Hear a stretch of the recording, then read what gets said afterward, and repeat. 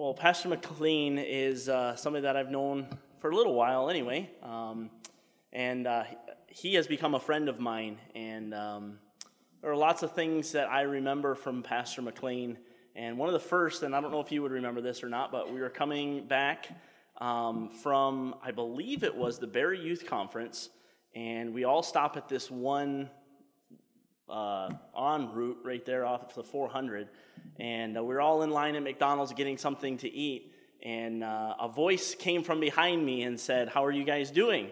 And both Beth and I turned around, and it was Pastor McClain. We said, "Well, we're doing well. How are you?" And we started talking a little bit, and he said, "I want to buy your meal for you." And I was just like, "Oh, okay, well, thank you very much." And I was just kind of dumbfounded by that, and that was just one of those times where I think Beth and I just needed that. And I don't know if you would know that or remember that or anything like that, but that's just, I think, characteristic of him and his heart, and he just wants to give to people. And I've always enjoyed his preaching. I don't think in all the years that I've been around, which is not a ton, that I've heard a message that I went, "Well, that wasn't very good," from Pastor McClain. He's always got something spectacular, and I'm just so excited to have him here for this weekend. And so, Pastor McClain, would you come? Let's welcome him as he comes this evening. Thanks, sir. Thank you. What a way to put a guy under pressure. Wow. I do remember that incident, and what I remember most is that when I made that offer, I never expected the total between the two of them would come to $60, but that's the way it was, so, as I remember it. Now, you know, old people in their memory, you never know. I am honored and delighted to be invited to be here for homecoming. It actually feels like homecoming for me. Do you know that? Do you realize, maybe some of you don't know this, but my first foray into Canada was in 1979, and I came up here in the early part of the year.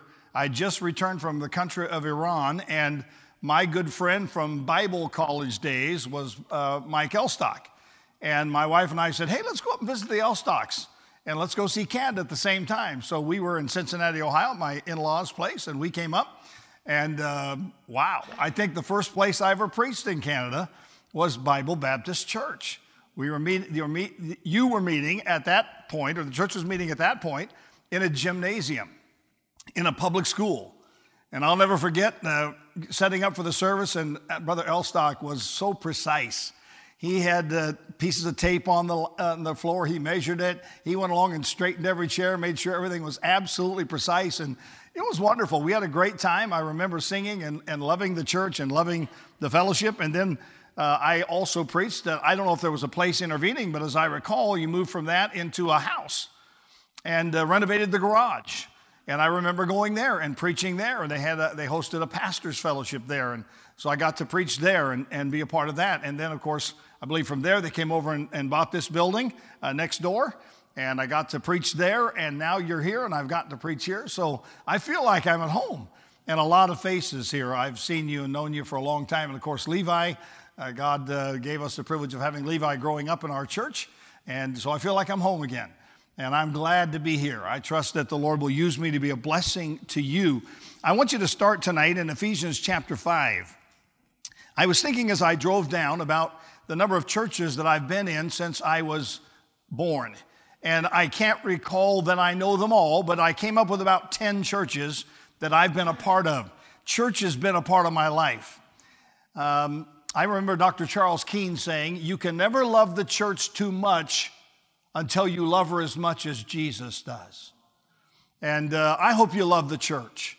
And it's my goal, if God will help me, to try to stimulate your thinking and challenge your thinking from a Bible perspective about the local church.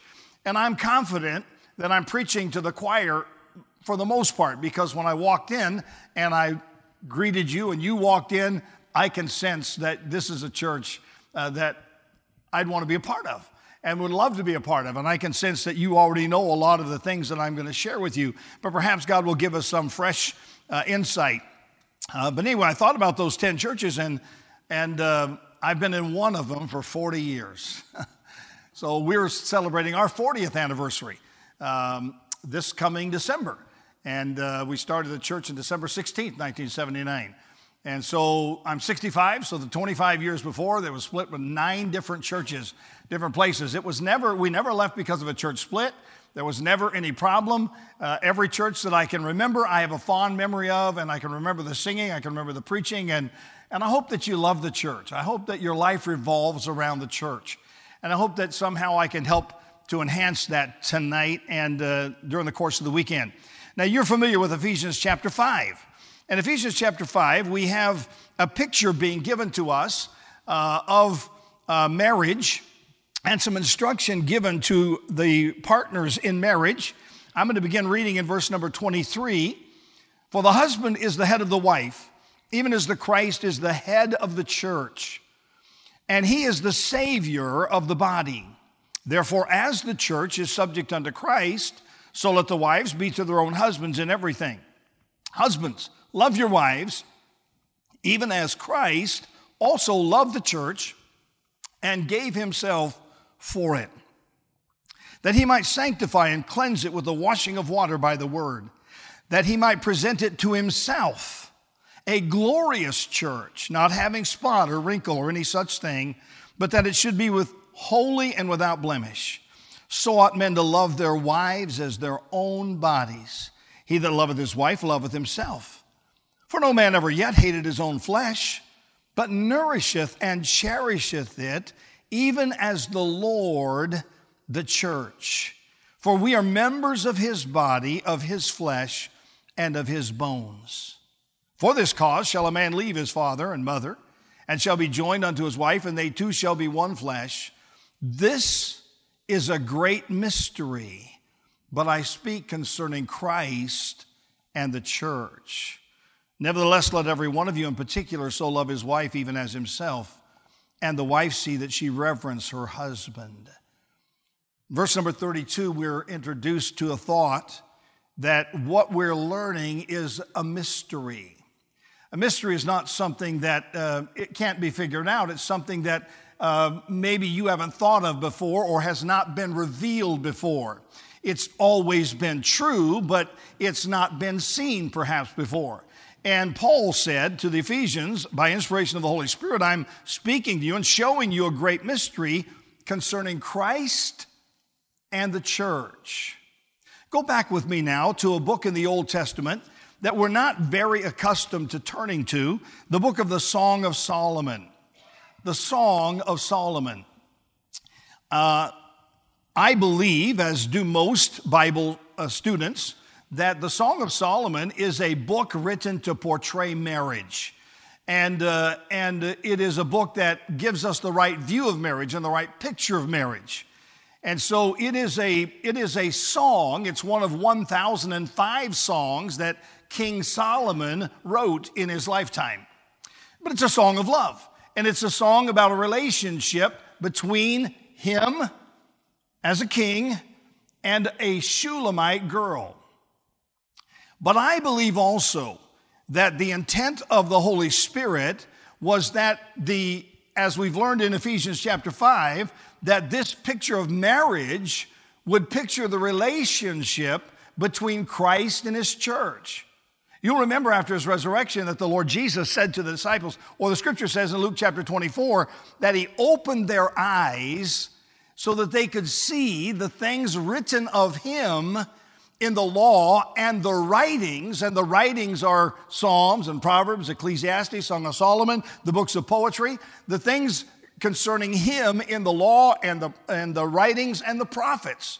And so we know, according to Jesus' words, that all the scripture, the Old Testament, was about him. And he's found all throughout it. So I want to try, with God's help, to paint a picture for you tonight and challenge you about your love for and your appreciation of the local church. I'm starting in chapter 3, Song of Solomon, chapter 3.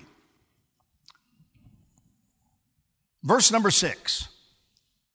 Who is this that cometh out of the wilderness like pillars of smoke, perfumed with myrrh and frankincense, with all powders of the merchant? Behold his bed, which is Solomon's. 80 valiant men are about it, of the valiant of Israel. They all hold swords, being expert in war. Every man hath his sword upon his thigh because of fear in the night. King Solomon made himself a chariot of the wood of Lebanon. He made the pillars thereof of silver, the bottom thereof of gold, the covering of it of purple, the midst thereof being paved with love for the daughters of Jerusalem. Go forth, O ye daughters of Zion, and behold King Solomon with the crown wherewith his mother crowned him in the day of his espousals and in the day of the gladness of his heart. The question is, who is this that cometh out of the wilderness? And the question is quickly answered. It's King Solomon. Now, you wouldn't expect to find King Solomon in the wilderness, but he is in the wilderness, and he's coming up out of the wilderness. Now go with me to chapter 8. Should this mic be moved a little bit, one way or the other? I'm hearing a little bit of puff every now and then. It's not bothering you guys? Okay. Song of Solomon, chapter 8, verse number 5. Who is this that cometh up from the wilderness, leaning upon her beloved? Who is this that cometh up out of the wilderness? The same question, but the focus is on another individual, and it's not a him, it's a her. And she is leaning on her beloved. If you were a part of the crowd watching this group coming out of the wilderness, and it was a group because the king was surrounded by 60 men, expert in war with their swords on their side. So this was quite a procession. If you're focused on the woman only, it's probably a question of contempt. Who is this? The daughters of Jerusalem and the inhabitants of Jerusalem, looking out and seeing their king approach the city, see beside him someone who they likely don't appreciate and don't value, and wonder, why is the king with her? She says in chapter 1 and verse number 6, look not upon me because I'm black, because the sun hath looked upon me. My mother's children were angry with me. They made me keeper of the vineyards, but my own vineyard have I not kept. So she's a bit embarrassed. She's a bit shy about how she appears and what she looks like. And so here's the king, and beside him, leaning upon him, is this woman, and some would look at her and ask with contempt, who is this? But if you happen to be one of the spectators and you weren't looking just at her, but you were looking at the king with her, your question would be a question of curiosity. Who is this? We know who he is, but who is this? And why is she with him? I want to know. This captures my attention. I need to understand, why is the king with this woman, and why is she leaning upon him as they approach? So it could be a question of contempt. It could be a question of curiosity. But seeing him with her also might cause someone to ask the same question out of credulity, which means that it's incredulous. Who is this that cometh up out of the wilderness? Man, this is incredible. The king has come home, and he's come home with someone we've never met before, we've never seen before. So before I go further with the two characters in our story, can I focus for a moment on the wilderness? I remember a song when I was growing up as a child, and it went something like this, at least the chorus did. This world has been a wilderness, and I'm ready for deliverance. I've never been this homesick before. The song suggested that to the believer, to the one who has a connection with heaven, whose citizenship is in heaven, who lives in the world is like a wilderness. We often sing the song, this world is not my home. I'm just a passing through. My treasures are laid up somewhere beyond the blue. And when we read the pages of Scripture, we find a lot of people in the wilderness. We find Hagar in the wilderness. And Hagar is there because she's been cast out. She's alone. She's unwanted. She's unloved. The wilderness is a place of loneliness and a place of desolation often and a place of hardship. And so we find Hagar there. We find Joseph there in a pit in the wilderness. We find Elijah a day's journey in the wilderness, feeling alone, having self-pity, and saying, I want to die, and falling asleep beneath the juniper tree. We find Israel wandering for 40 years in the wilderness because they wouldn't trust God and by faith enter into the promised land. We find David in the wilderness as Saul, the king, sought to find him and take his life. So he had to hide out in the wilderness, in the strongholds in the wilderness. So the picture is, to me, of the believer, you and I, once in the world, in the wilderness, and we are coming up out of the wilderness with the king. Now, in the reading of the Song of Solomon and in the study of others' comments on it, here's what I've put together. I have put together a picture of King Solomon leaving without notice, leaving somewhat secretly and quietly, leaving the palace and going out into the wilderness, going out the countryside and spending time in the vineyards and in the fields and enjoying the fruits in the gardens and so forth. He may have gone there to look for a bride, but he's there and he meets this Shulamite girl and they fall in love with each other. And when you read the book, the whole book is a contest of each one trying to outdo each other and expressing their love for each other. But they fall in love. And as I read the story, I see this picture in my mind, and I could be wrong, but I see these two enjoying one another's company, and their love is deepening. But here's what I know. She doesn't know who he is. She sees him as a shepherd. She sees him as a just another person like unto her, and she meets him out there in the common paths, and she can identify with him, and he with her. She has no idea who he is. She doesn't know that he's the king. There comes a time when he has to leave and go back home, so he leaves and goes back home. But he promises that he will come again and take her to himself. And one day he does that. He prepares a chariot. And the description of it we read in chapter 3, it's beautiful. It's ornate, it's costly, it's expensive. And he gathers these 60 mighty men, expert in war, with their swords, and says, let's go. And the city watches them depart and wonder, where are they going? And I see the procession going through the wilderness and stopping outside the house of the Shulamite.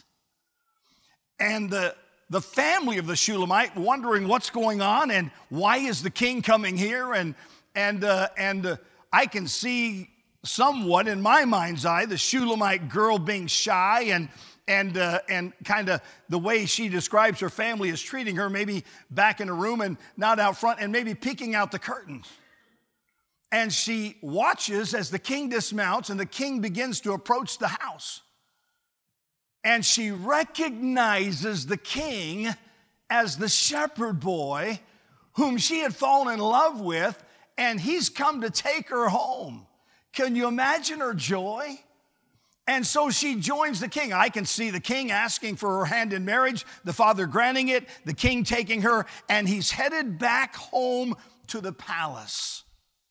Now, here's what I want you to see. The question is, who is this that cometh up out of the wilderness leaning on her beloved?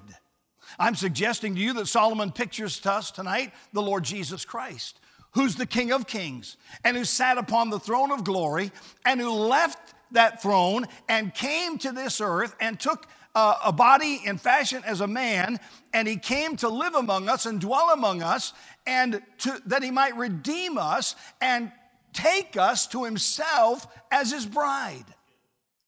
And so, how do we relate to him before we get to the palace? Our king, our shepherd, who loved us and laid down his life for us, has promised to come back and get us. We are his bride. Well, what do we do in this world while we are waiting to get to the palace, while we're waiting for the king to return?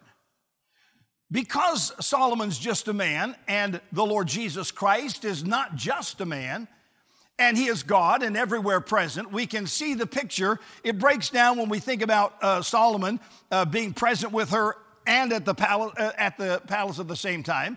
But I want you to get this picture fixed in your mind. She is leaning on her beloved. What does leaning signify?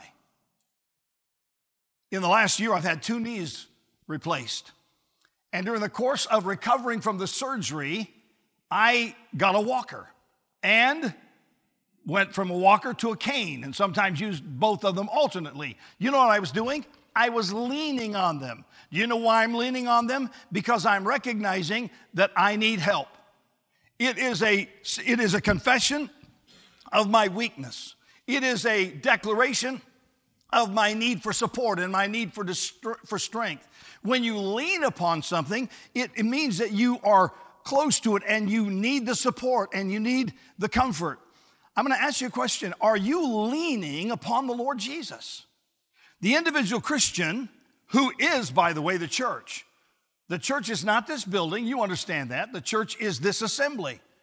But this assembly is made up of individuals who are born again and have a relationship with Christ. Are you leaning on your beloved? It's a declaration of independence. It's an admission of weakness. But it's also a declaration of confidence and trust. You don't lean upon something that's not stable. You don't lean upon something that's not going to support you and not going to strengthen you. So she's leaning on her beloved. The songwriter said it this way: what a fellowship, what a joy divine, leaning on the everlasting arms. What a blessedness, what a peace is mine. Can you picture in your mind the Shulamite girl leaning upon her beloved, the King of Israel? Can you imagine the emotions of her heart and the way she feels? What a blessedness, what a peace is mine, leaning on the everlasting arms. She's leaning on him because she's loved by him. Who is this coming up out of the wilderness leaning on her beloved? She's beloved by him and he's beloved by her. The more she leans, the more she learns. Is it not true that when you lean upon something or upon someone, when you become dependent upon someone or something, and you establish a close relationship, an intimate relationship, that you learn more about that individual, more about that thing? I'm imagining as they converse together, he's telling her about the place where he comes from, telling her about his father, telling her about his father's house, telling her what it's like in the palace. And she is learning about him. She's already in love with him, and that love causes her now to join him and lean upon him on the journey. The more she leans, the more she learns. And the more she learns, the more she loves. Can I suggest to you that you cannot learn of the Lord Jesus Christ without falling deeper in love with him? If you're learning him as he's revealed in the pages of Scripture, your love will always be deepening. So the more she leans, the more she learns. The more she learns, the more she loves. And the more she loves, the more she leans. And the more she leans, the more she learns. And the more she learns, the more she loves. So that's the picture. She's leaning on him. Can I remind you that you and I are created by God? And when a man creates something, a machine of some kind, because he wants to accomplish a purpose, he decides how that machine will operate. What does it take to fuel that machine? Is it going to be diesel? Is it going to be gas? Is it going to be electricity? Is it going to be batteries? And so the machine is designed to run in a certain fashion. And the only way it will operate at its optimum is if you operate it according to the way it was made to do. So the human machine, my life and your life, is made by God to run on the fuel of God himself. Fellowship with our Creator. We are meant to feed upon him. And the only thing that will ever bring us true joy, true peace, true contentment is fellowship with him. So she's leaning upon him, and her love is increasing. As the king, he is the center of everybody's attention. All the soldiers, all of the spectators, herself as the king. But as her groom, he is now the center of her affection. Is the Lord Jesus the center of your affection? Is he the central affection of your life? As long as she is in the company of the king, she's safe. What does she need to fear? Does she need to fear the weather, the sandstorms, or whatever comes up in the wilderness? No, because she's with the king. And the king has his soldiers, his entourage. And so she's safe as long as she's leaning upon the king. How about wild beasts? Does she need to fear the wild beasts? I would suggest no. There are wild beasts in the wilderness. But she's with the king. And the king has surrounded by soldiers. I'm reminded that the scripture teaches me that God has given his angels charge over us, that the angel of the Lord encampeth round about them that fear him. I'm reminded of Elisha's servant who had his eyes open and saw the armies of God encircling the enemy as they encircled the city that he was in, the city of Dothan. She doesn't need to fear the weather. She doesn't need to fear the wild beast. How about wicked men? The wilderness is full of wayfaring men, robbers and thieves that lie in wait to ambush you.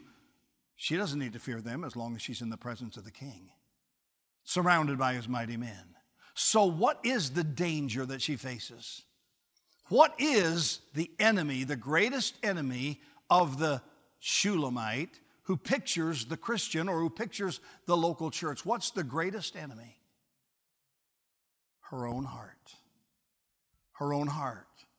So perhaps the company stops and they're having lunch or they're getting ready to set up for the night or whatever, and she notices a beautiful flower, a flowering plant, which are rare in the wilderness, but she sees it, and so she wanders off to look at it and to enjoy it, and then she sees another and another, and if she's not careful, she'll be distracted by something beautiful and something alluring, and before long, she's out of the sight of or out of the presence of the king. And now she's in danger. Or perhaps while she is in the entourage and even leaning upon the king, she notices one of the soldiers.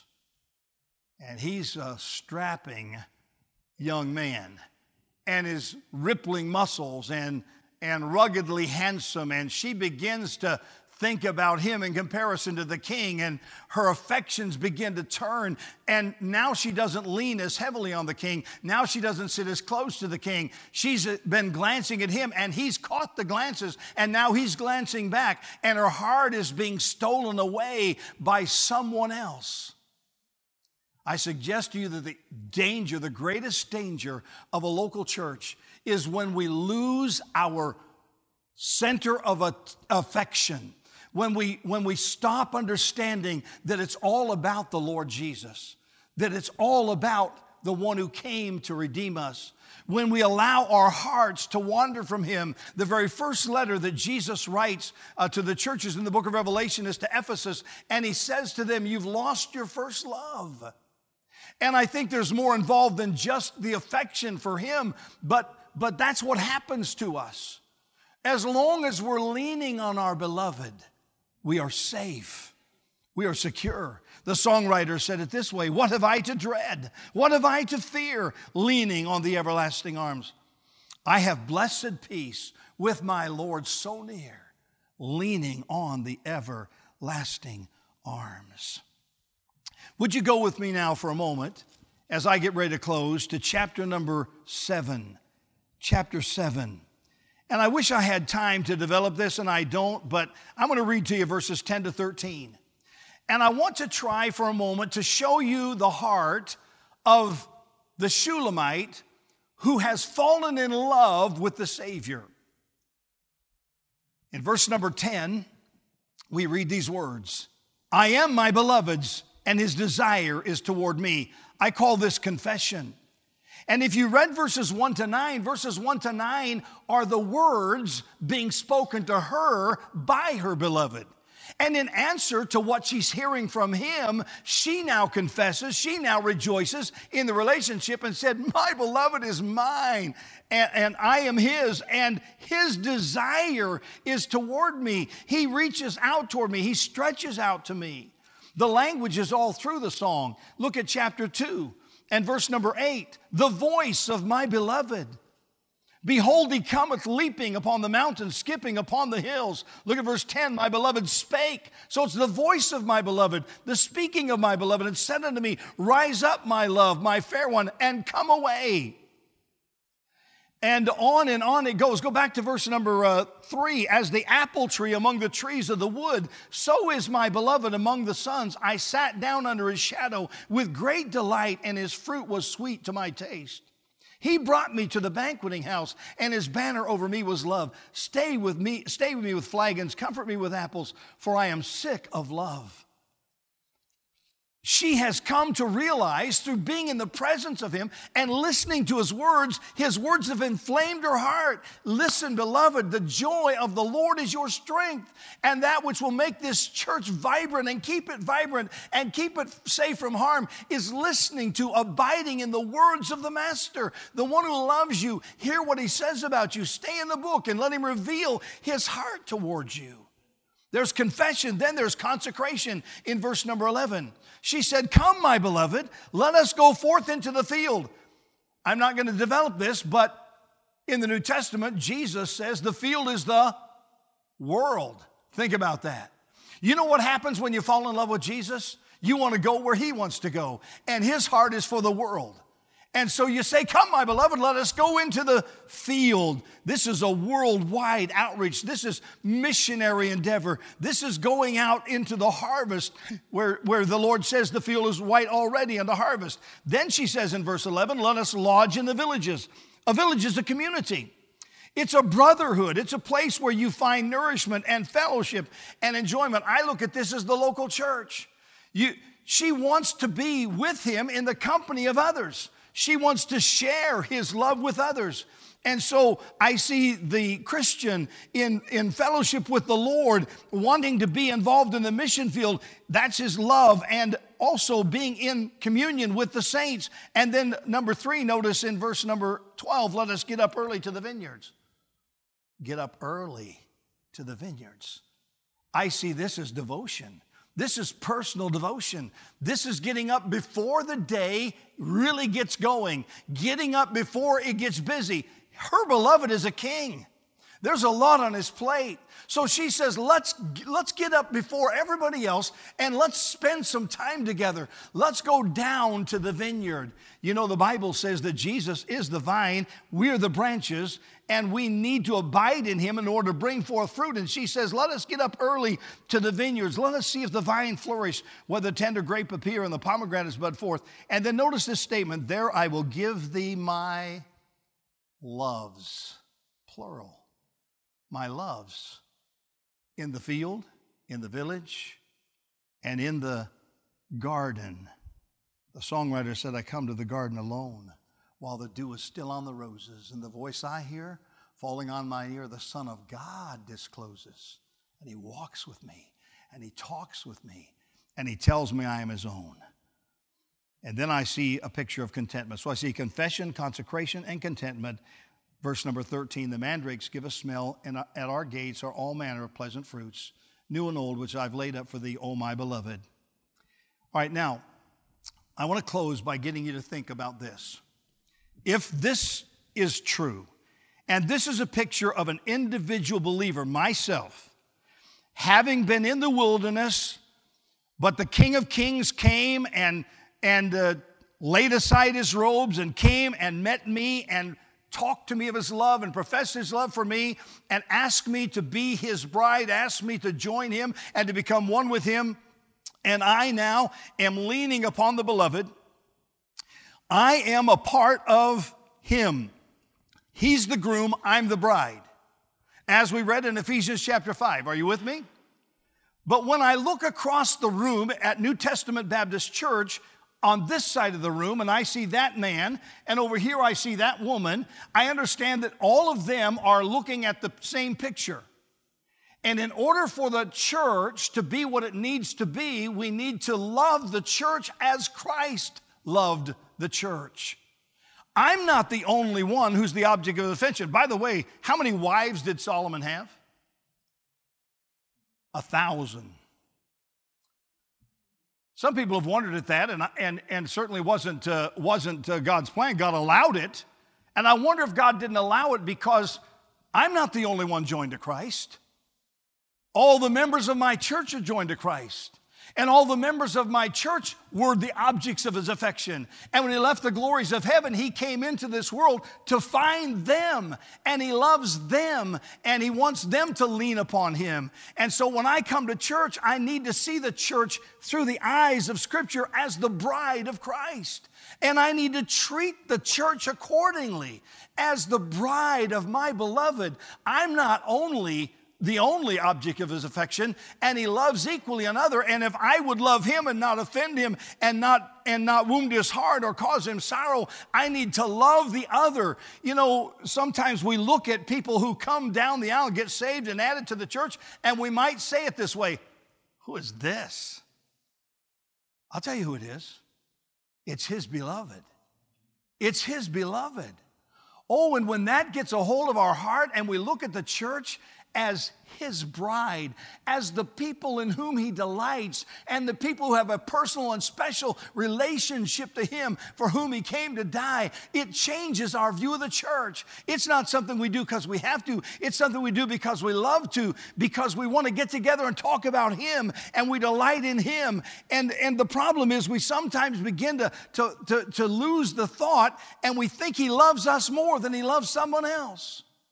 And so we don't love them as much as he did. And didn't Jesus say that the world would know who we are by how we love one another?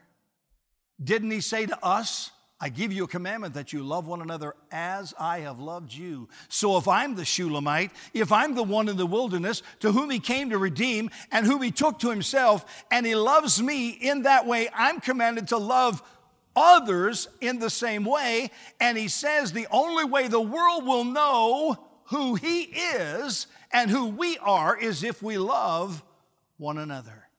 So the world is looking at us and saying, who is this? What a wonderful thing if they would say it with credulity in their voice and say, who is this? They look at the church and see a people who love each other, a people who love to be together, who, though they're different and they have all kinds of differences, are united by a passionate love for the Savior. And because of their appreciation personally of his love for them, they appreciate the fact that the neighbor loves him that way, and this one loves him that way, and they just join together. And the world looks at that and says, this is strange. Who is this? They say that about our bridegroom, about Jesus. Who is this? That can produce that kind of unity, that can produce that kind of joy, peace, and contentment. And they look at us and say, who is this? Church, look at this assembly as the bride of the Lord Jesus. Every local church, every assembly of believers, full of people redeemed by his grace and loved by him. And he loves me no more than he loves anyone else. And he loves no one else any more than he loves me. His love for me is pure and constant. And I can rejoice in that love. And I will never know joy outside of that sweet fellowship of leaning on the beloved. I'll never know peace and contentment without leaning on the beloved. I was not made to enjoy peace or joy or happiness or hope in any other way than to find it in my Creator. And he left the glories of heaven and came directly here to meet me so that I could experience that and could become one with him. I trust that you will look at the church a little bit differently, that every time you walk in the doors and you look at somebody, you won't say, who is this? You'll say, who is this? and you will think about your King and the marvel of the one who loves you, that he loves them as much. And you will love them in return because they're the bride of the King as you are. May the Lord help us to see the church as we ought to. Who is this that cometh up out of the wilderness, leaning on her beloved? Are you leaning on the beloved as you walk through this wilderness? Are you enjoying the fellowship? As you lean, you learn. As you learn, you love. And it just keeps going. Father in heaven, I pray you'll bless the thought of the message to the hearts of the hearers. I pray that you will do in every individual what needs to be done. You know where we stand in relationship to the church. You know where we stand in relationship to you. You know where we stand in relationship to loving our brother. And I pray that you would stir the hearts of your people in whatever way would please you, to obey, to commit themselves afresh and anew to the blessedness of a local church and the relationship that it enjoys with the King of Kings and Lord of Lords.